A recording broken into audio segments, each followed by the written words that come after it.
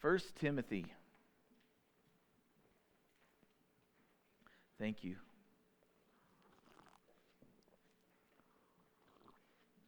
Does anybody else here suffer from seasonal allergies? I'm finding that it's every season I'm allergic to. Anybody else? Oh well. First Timothy. I have to tell you that this is not the first time I've taught through this.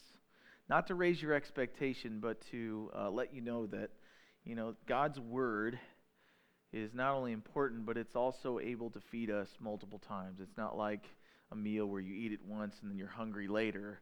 It's a meal that you can eat once and then you can come back later and eat a little bit more and eat a little bit more, and there's no shelf life on it. And so the things that I learned from the book of 1 Timothy the first time that I taught through it are definitely things that have stuck with me, but they're also things that can be kind of chewed on again and taken in. And so as we look at Paul's first letter to Timothy, we need to know who the author is, right? And I already kind of gave it away. It's Paul. He wrote this letter to his son in the faith. Now, many of us have sons, but how many of us have sons in the faith? So Paul writes to this young man that he not only wants to invest in, encourage because he's his physical son, but because he's his spiritual son. He's someone who's going to take the things that God has shown him and impart to another believer in the hopes that the faith that he has believed and tested and trusted and lived in won't die with him. He's going to leave a legacy. He's going to leave a memorial, but not a dead memorial, one that will last. And so as Paul writes this letter to Timothy, he writes it to encourage and instruct his son in the faith. And as believers, one of the signs that we are healthy in our faith is that we reproduce. And when God created the trees and the plants and the animals, he said over and over again, he used this phrase in Genesis that each one produced after their kind. And no doubt, as human beings, we reproduce after our kind, right? We reproduce children out of our marriages. And so as a result of that, we can see that even in creation, plants and animals, they reproduce after their kind. You don't have even in the plant kingdom, you don't have an apple tree where the apple falls into the ground and produces an orange plant or an orange tree. So the idea is we do reproduce after our kind. So wisdom, Jesus said, is justified by all her fruit. And the fruit that comes from our life is really based upon the wisdom that we have.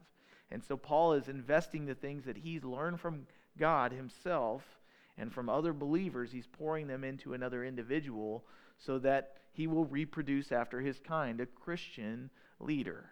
And so here he has this young man by the name of Timothy, who is a young pastor at the church that had been established in Ephesus. And we're going to learn a little bit more about that. But what I want to point out is that when you invest in someone, you talk about them. Talk to any mom that spent time taking care of her kids, and she's talking about her kids all the time.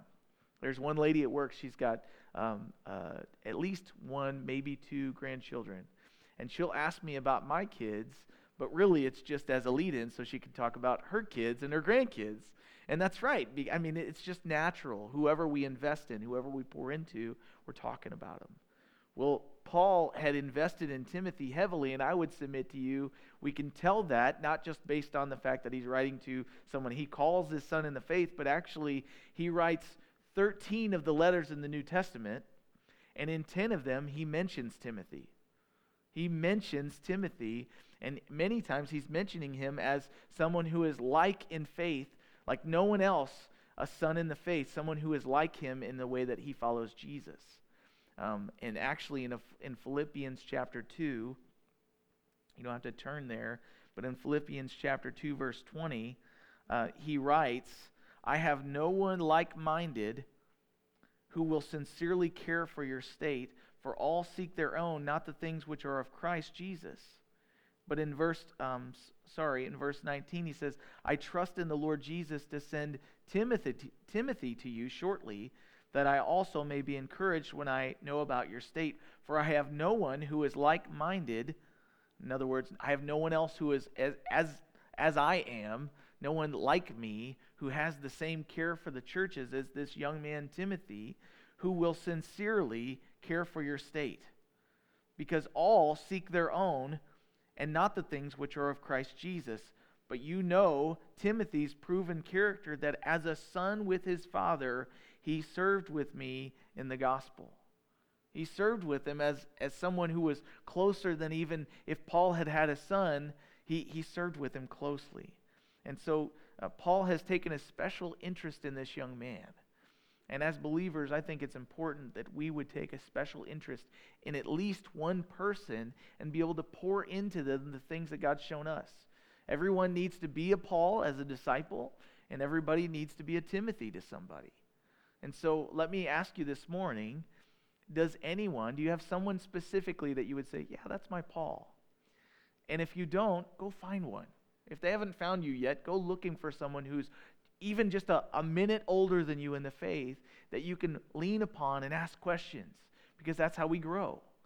But at the same time, do you have a Timothy? Do you have someone in your life that God has placed there that's younger than you in the faith that you can even just teach a little bit to? You don't have to be light years ahead of them. You just have to be a little bit further ahead of them, because you cannot lead anyone anywhere where you've never walked. If you go on a hike and you've never been that way before, it's probably not a good idea to lead anyone on that hike.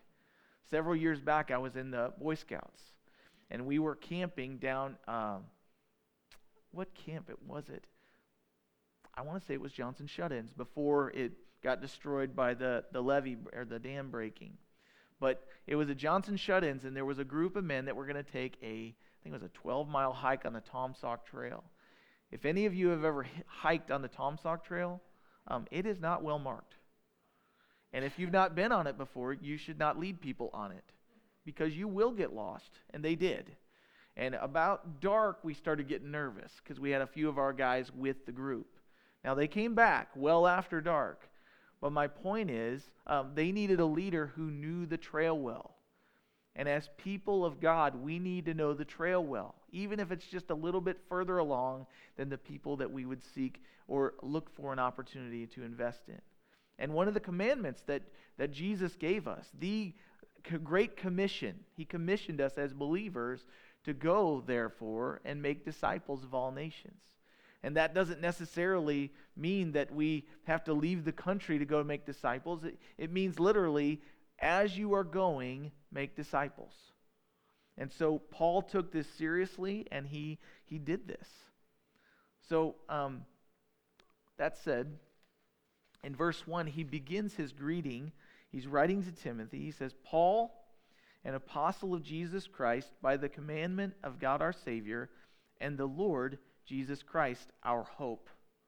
I think that's a very important distinction that he points out to Timothy. He says, I'm an apostle of Jesus Christ, to anyone really who would read the letter, by the commandment of God our Savior. He's telling Timothy, he's telling anyone who would read this, I don't get my authority just because of who I am.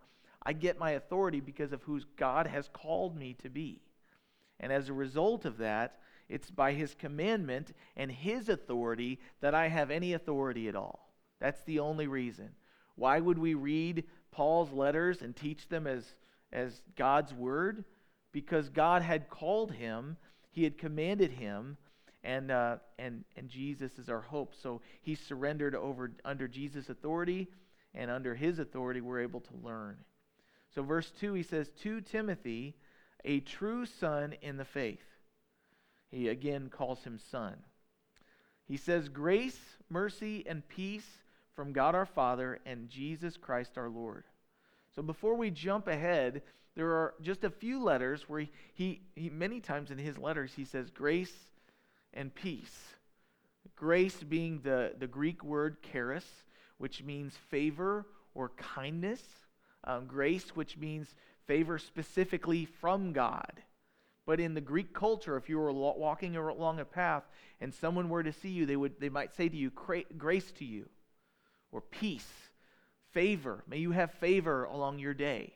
And it was just a kind greeting. It would be like, hey, how's it going? Going pretty good. Except they would say grace to you. It would be a blessing, essentially. But the other thing that would be said would be peace. Shalom. That's the Hebrew word. Peace to you. Shalom, my friend. You go to Israel. That's what they say. Shalom, my friend. And that was the idea of the peace of God towards you. So he says grace and peace, and then he says mercy. And that is the word eleos. And the word literally means pity or compassion.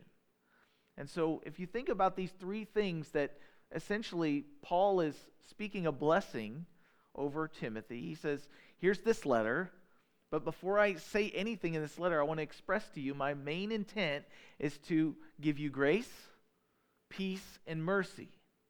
But what we need to remember in those three, maybe you'd call them $1 words, they're not long words, right? But there's a lot of meaning in them.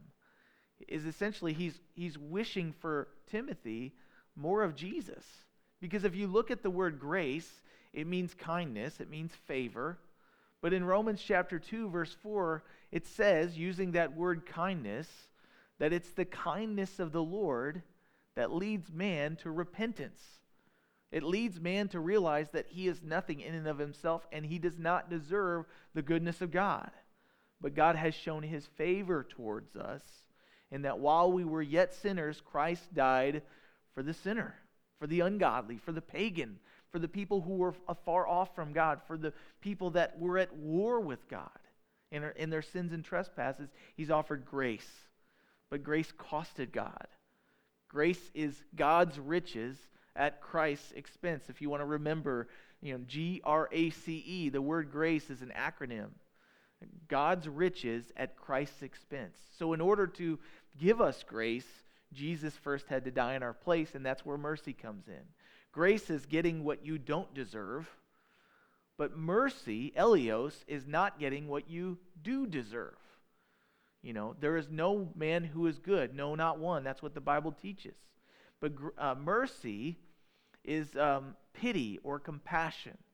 And, we think of mercy, we think of a judge. If somebody's pleading their cause and saying, show me mercy, they're saying, hey, don't give me what I know I'm guilty. Be merciful. They're crying out for the mercy of the court. And in the same way, there are many who will be in the courtroom of the Lord at the great white throne judgment who will say, give me mercy. And they'll say, God will say, I offered you mercy in Jesus Christ and you rejected it. So the mercy of God shown in Jesus. But the opposite of mercy is justice. Now, how many of us, if we got a traffic ticket, we're driving down the road, we are speeding, we would say, hey, you know what, Mr. Officer, please give me justice. No, we'd say, show mercy. I didn't know I was speeding. I'm not from here. All the excuses we come up with. But the idea is when we ask for justice, many times we ask it for ourselves. But if someone else were to sin against us, maybe someone breaks into your house and steals some things that are very valuable to you, no one cries out for justice for that guy. But the reality is that Jesus, when he ascended on high, he went to the right hand of the Father. He's not praying for justice for you and I. He's praying for mercy. And I love this because if you look at Matthew chapter 9, in verse 35, we see that God's mercy isn't just compassion. Mercy means compassion that leads to action. Compassion that leads to the person doing something to deal with the mercy needed. So in John chapter 9, verse 35, it says, Jesus went about all the cities and villages, teaching in their synagogues, preaching the good news of the kingdom, and healing every sickness and every disease among the people.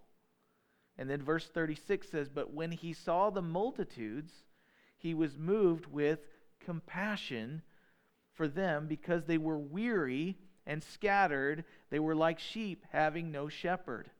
And then he said to his disciples, the harvest is truly plentiful, but the laborers are few. Therefore pray the Lord of the harvest to send out laborers into the harvest. You see, the multitude that Jesus was looking at, he was having compassion on them, not because they were good people, but because they were his people. He was having compassion on them. They were all wandering. That doesn't mean that they were literally standing out in a field all wandering in different directions. What do we do? Like bouncing into each other.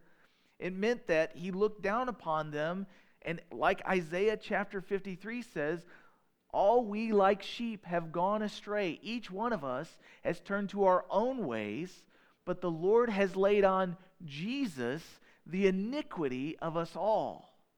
And by his stripes, by his taking our punishment, we are made well. We are healed. And so we see Jesus in all of these characteristics: grace, mercy, and then, lest we jump over it, the word peace. Shalom. And many times people struggle, and I myself am one of those people. We struggle with peace because this life that we live in is not often peaceful. There might be a few moments a day where we're like, hey, this is it right here. This morning I got up at my usual time on Sunday. I got up at 6, which was 5, but for a normal Monday it would be 5 anyway. So I'm just up at my work time, and I wanted to spend time with the Lord because I wanted peace getting ready to teach. Because whether you guys think it or not, I get nervous every week, and my stomach gets upset. So if you get up on a Sunday morning and you're like, I don't know who I need to pray for, pray for me. Because every Sunday morning my stomach turns itself in knots because I want to teach what God wants me to teach, but there's all these other things that try to distract me from that. It's a war. It's a battle. I don't say that to get pity from you. I just say that because I can always use more prayer. But as we look at this passage, he says grace, mercy, and peace. Young Timothy's a minister like me. And he's got things that God's called him to do. He lives in Ephesus, which is not a 2,000 people town like we live in, or whatever the number is. He lives in Ephesus, which is more like Chicago or New York. It is a very large city, and he is called to preach the Word of God, and they are very progressive. It is not comfortable to preach Bible values in Ephesus. But he has to remain faithful, not to yield to the pressures. Peer pressure is a very real thing, whether you're a pastor or whether you're a disciple or whether you're in the world. It's a real thing. It affects you. It causes you to want to maybe consider like dulling it down a little bit. So Paul writes to Timothy, a young minister. I still consider myself pretty young, so a young man like me. I just had a birthday yesterday, but I'm holding on. And many of you would say, you are young, so be quiet. That's okay. But in my mind, I'm still 20. So there you go. But that was a while ago. But Timothy is a young man. And he's been called to hold the line spiritually in Ephesus. And he's not a big, strong dude. He's not the Incredible Hulk. He doesn't just go in there and start throwing elbows and say, you're going to do what I say. He's got to lead like Jesus as a servant. And yet he's got to hold the line. And so peace is peace of mind. And everyone I know wants peace of mind. But it does not come from where you think it does. Peace of mind does not come from the ideal living situation. Peace of mind doesn't come from the job that you've always wanted. Peace of mind does not come from having just the perfect wife. There isn't one. Or the perfect husband. There isn't one. Peace of mind doesn't come from any of the things that we seek for it in many times. Peace of mind comes from peace with God. And peace with God cannot be had without a relationship with Jesus. So I have for you in the notes there, peace with God leads to peace, the peace of God. And if you know this probably. Many of you have this verse up in your homes possibly in Philippians chapter 4. Because Paul writes to the Philippians who do not have material wealth, who do not have the perfect living situations. They don't have anything else to put their hope in. And what did Paul write at the beginning of this letter? He said, through Jesus Christ our Lord, who is our hope. And so he says there in Philippians chapter 4, verse 6, he says, be anxious for nothing. How many of us are good at that? Yeah, I'm not either. Be anxious for nothing. If anything, I'm anxious about most things. But he says, be anxious for nothing, but he doesn't leave us with an instruction that we can't handle. He says, be anxious for nothing, but in everything, by prayer and supplication, notice this, with thanksgiving, giving thanks to God, let your requests be made known to God, and as a result of that, the peace of God, that doesn't make any sense, which surpasses all understanding, will guard your hearts and minds through Christ Jesus. The peace of God will guard your heart and mind. Think about that. Peace guards. Now you think about any nation living in a time of peace doesn't really need guards, right? That's the ultimate. Like, remember the days where you let your kids run around till the street light came on and then they came in? You didn't ever really lock the doors. Andy Griffith type stuff. There was stuff going on then, I guarantee it. Otherwise, they wouldn't have had Andy Griffith as sheriff. They had problems too, right? But we do live in a different day and age. So what guards our hearts and our minds? Is it our guns? We can use our guns to guard, right? I don't think it's unwise to have that right. But does that necessarily give us peace? Many times people that have the guns, they're doing it because they got no peace and they're afraid. I'm not saying that's always the case. But I am saying that as Christians, we have something better to guard. We have the peace of God to guard. Peace guards our hearts and minds. And who is peace? Not what is peace, but who is peace? It's Jesus. And so Paul has written about this in Philippians. So, justice has been served on Jesus in our place, and now we have peace with God, though we were his enemies. See, the lack of peace comes from the fact that we were enemies with God. When you sin against God, you essentially declare war on him. You say, your ways aren't good enough, and he says, well, then you're against me. If you're not for me, you're against me. But as a result of his taking our punishment on the cross, we are given peace with God that leads to the possibility of having our hearts guarded by the peace of God. Okay, so grace, mercy, and peace to Timothy means he's just wishing for more of Jesus and the reality of Jesus to be guarding his heart and be the emphasis, the thing that pushes him to live the way that he does. So in verse 3 through 7, we continue. He says, as I urged you before when I went into Macedonia, remain in Ephesus that you may charge some that they teach no other doctrine, nor give heed to fables and endless genealogies which cause disputes rather than godly edification, which is in faith. He says, now the reason I'm saying this, of this commandment, is love from a pure heart, from a good conscience, and from sincere faith, from which some having strayed have turned aside to idle babbling, some of your translations might say, to idle talk, desiring to be teachers of the law, understanding neither what they say nor the things which they affirm. And so he says to Timothy, he says, I know things are hard in Ephesus. I was there. I planted the church there. But he says, I urge you, just like I did when I went into Macedonia, that you stay in Ephesus. Now, I don't know about you guys, but when things get hard in my life, there's the fight or flight instinct, right? We either want to fight against the thing that makes it hard, or we want to leave. I mean, in our day and age, if your boss says something, and I'm the same, by the way, if your boss says something crass to you, everything in you goes, I'm out. Like, I'm done with this. I am tired of putting up with his malarkey. We want to fight. We don't want to fight. We want to flight. And as a result of that, we sometimes end up fighting. But the point is, he says, I urged you, Timothy, when I left Ephesus to go into Macedonia, this is on his third missionary journey, he left, and he left young Timothy in charge. Imagine, if you will, you got somebody at your business, and you're the boss, and he's for years kind of been grooming you to run the place, and then he leaves. There's no email, there's no phone calls to check in, there's no any of that. He leaves and goes to another country and says, good luck, we'll see you, hope it goes well. And then he leaves. Okay, and now all of a sudden you feel like you're surrounded, you're like a little kid in the woods surrounded by wolves. This happened to me one time. I've shared with you before. I was hunting, and I was sitting on a point, and I was squirrel hunting. My dad left me out there with my Marlin 22 rifle. It has a scope on it, single shot, little bolt action. The thing's about this short, so it's still too long for me. And so I'm sitting there, and I'm sitting on a little hunting seat, and I'm probably about, 8 years old. I don't know if it was legal or not, but this is what we did. So I'm sitting on the seat by myself. I got my orange on, sitting in the woods. There's not deer season or turkey season.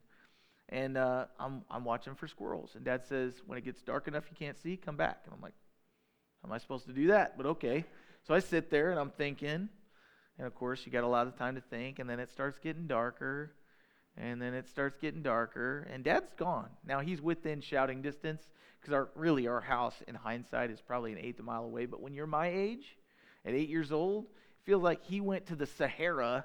And you're stuck out here in the middle of the ocean. And so I'm sitting there, I've got my single-shot 22, I'm ready, because I am a predator at this point, right? I'm a predator. I'm going to go get me some meat. Except some bigger predators came in. Yeah.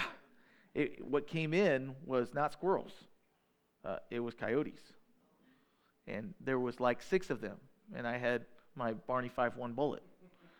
So I'm sitting there going, how do I turn this safety off? Will this even kill them? Is it just going to make them angry? I'm just sitting there, and they're coming in. I don't know if they see me, but I guarantee they smell me because they can smell forever. And anyway, I don't remember exactly what happened after that. I shot at one of them, but I think that they just kind of all scattered. They're like, well, what is that? They were not afraid of me by any means. But my point is, that's probably how Timothy felt. He was kind of left in the middle of the woods with a single-shot 22. And what Paul's going to remind him is, you haven't been left with a single-shot 22. You've been left with the Holy Spirit. And another word for the Holy Spirit in the New Testament is dunamos, where we get our word dynamite from. You've been left with the authority of heaven inside of you. And his word as a lamp unto your feet and a light unto your path. So don't be afraid. Remain in Ephesus. So he says, charge some that they teach no other doctrine. And the word doctrine is just a $5 word for good teaching. He says, don't give heed to fables and endless genealogies. Fables and genealogies, which cause disputes rather than godly edification, which is in faith. And you know this if you were raised in church. I was not, but I hear, and I've also been introduced to, when you're raised in formal church, sometimes fables and endless genealogies. I've gone to this church for the last 200 years, whatever. But there's also fables. I believe that, the Bible teaches, and it's like not something the Bible teaches, but people are like laying down their life for the cause on this thing. Like, we have to have pews and a piano, because otherwise Jesus can't be worshiped. And churches, we laugh about it because we're kind of on the other side of the fence on that. But churches split and break up over things like that. Now, we on the other side could be very easily tempted to go, well, Jesus can't be worshiped unless it's simple and it's real. And you got a guy with a beard, but or whatever your thing is. You could get caught up on something that isn't the main thing and end up dying for something. We die on hills that don't matter, and then many times us that die on hills that don't matter don't actually know what hills do matter. And so Paul writes to Timothy, he says, don't even listen to fables and endless genealogies. I got no time for that. Ain't nobody got time for that. He says, don't worry about those things. Don't listen to them. Don't give heed. What does it mean to give heed? Don't listen to them, and don't let them have an effect on you. Don't spend your time on it. There are more important things. These things, how will you know if you're giving heed to something that's a fable or something that's an endless genealogy? Well, the result of it will be disputes rather than godly edification, which is another $5 word that means strengthening. Godly strengthening, building up in the faith. They'll actually tear you down. He says, now the purpose of the commandment, the reason I'm telling you this, is because love from a pure heart is our goal. Love from a pure heart, from a good conscience, and from sincere faith, from which some have strayed, and they've turned aside to idle talk. And so the consequences, see, as a church, and really you can think about this in your own life, because we're all individual pieces of the church, we do need to let God sow his seed in our heart, the Word of God. And we do need to let people water us and pour into us. But we also have to realize, it's getting ready to be spring, that when you're gardening, you do have to put seeds in there. If you don't do that, nothing's going to grow. Some stuff will grow, but it won't be what you're trying to grow. And you do have to water it, otherwise it will die. It will shrivel up. But what else pops up when you plant a garden or flowers? Weeds. And what do weeds do? They choke out the fruit. The plants will still grow, but the weeds eventually will grow quicker. They don't produce anything. They're worthless, and they will choke out all the nutrients. And so we as believers are responsible to weed our lives, and we're responsible to weed our children's lives. And as Paul is talking to Timothy, he's saying, weed your life, Timothy, and weed the life of the church, because if you don't pull the weeds will grow better, and the church will die. It will kill, and there might be a little bit of a semblance of life, but there won't be any fruit. And so he tells them this. So, consequences of weeds will be pointless arguments within the church, weak believers or weak faith, if there's any faith in Jesus at all, and apostasy, which means people will walk away from the faith. So, Paul's being very specific, and he's being very heavy-handed, but he says the main point of the church is not to be disputeful and split, but actually it's to grow each other in love. And so he says the purpose of this commandment to weed is love from a pure heart, from a good conscience, and from sincere faith. All these other outside issues that people are going to try and focus on don't build up believers in their faith, and they don't teach us to love more. But the commandment is so that they'll pull all the junk out and realize what the main thing is, and that is love. We've been loved by Jesus, and so he's called us to go and love. Jesus said the greatest commandment is to love God with all your heart, soul, and strength, and to love your neighbor as yourself. You cannot love your neighbor as you love yourself if you are arguing about things that don't matter. You just can't. So believers won't miss out on something that's useful. So how many times have you heard somebody say, I don't want to go to church because I've been to church before, and all it ends up being is a bunch of hypocrites arguing about stuff that I don't even care about? And many times it's because of the arguments that don't matter. It's about the things that are really to be open-handed about. So, what is love? Love is a fruit of the Spirit of God living in a person. And it's a fruit. And here's what it tastes like: joy, peace, patience, kindness, gentleness, faithfulness, and self-control. And these are all flavors that are helpful as we try to love people. Love for God, and this can be love others as God has loved us. So, the idea is that the purpose of this commandment is so the weeds and the things that can harm us will be taken out of the church, and the things that can be helpful will be left in.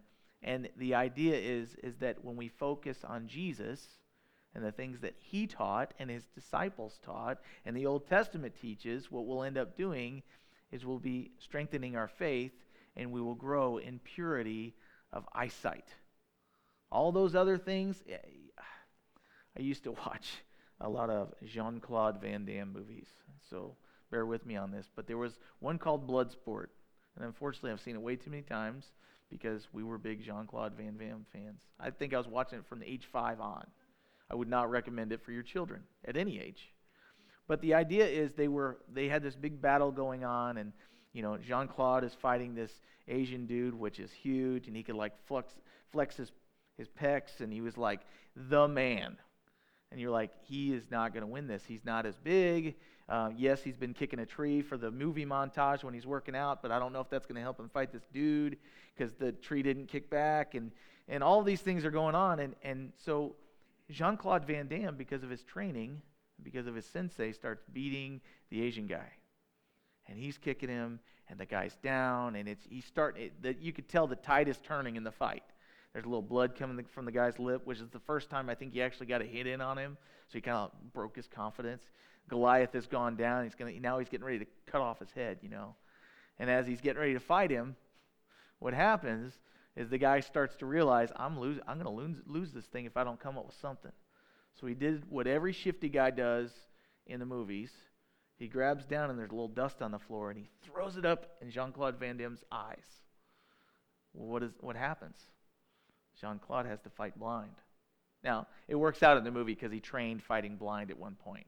So, you know how those movies work out. Like, he's the main character, so he's going to win.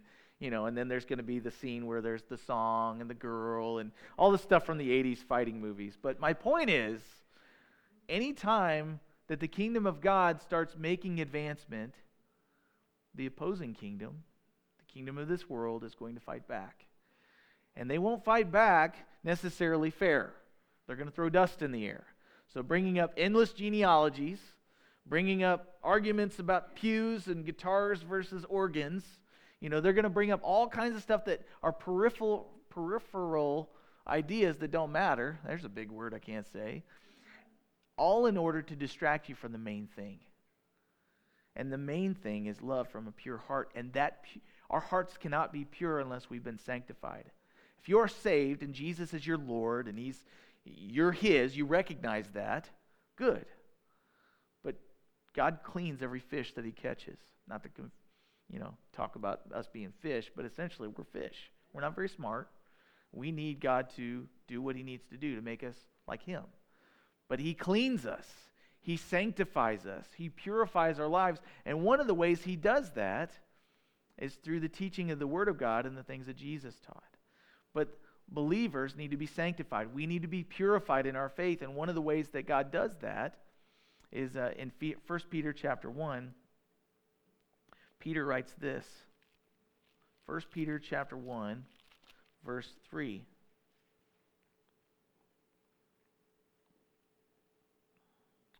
Blessed be the God and Father of our Lord Jesus Christ, who according to His abundant mercy, there's that word again, has begotten us again to a living hope. We've been born again, Peter says.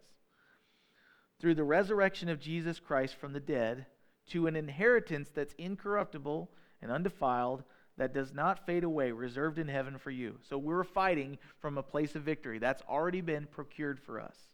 But then he says in verse 5, who are kept by the power of God through faith for salvation, ready to be revealed in the last time.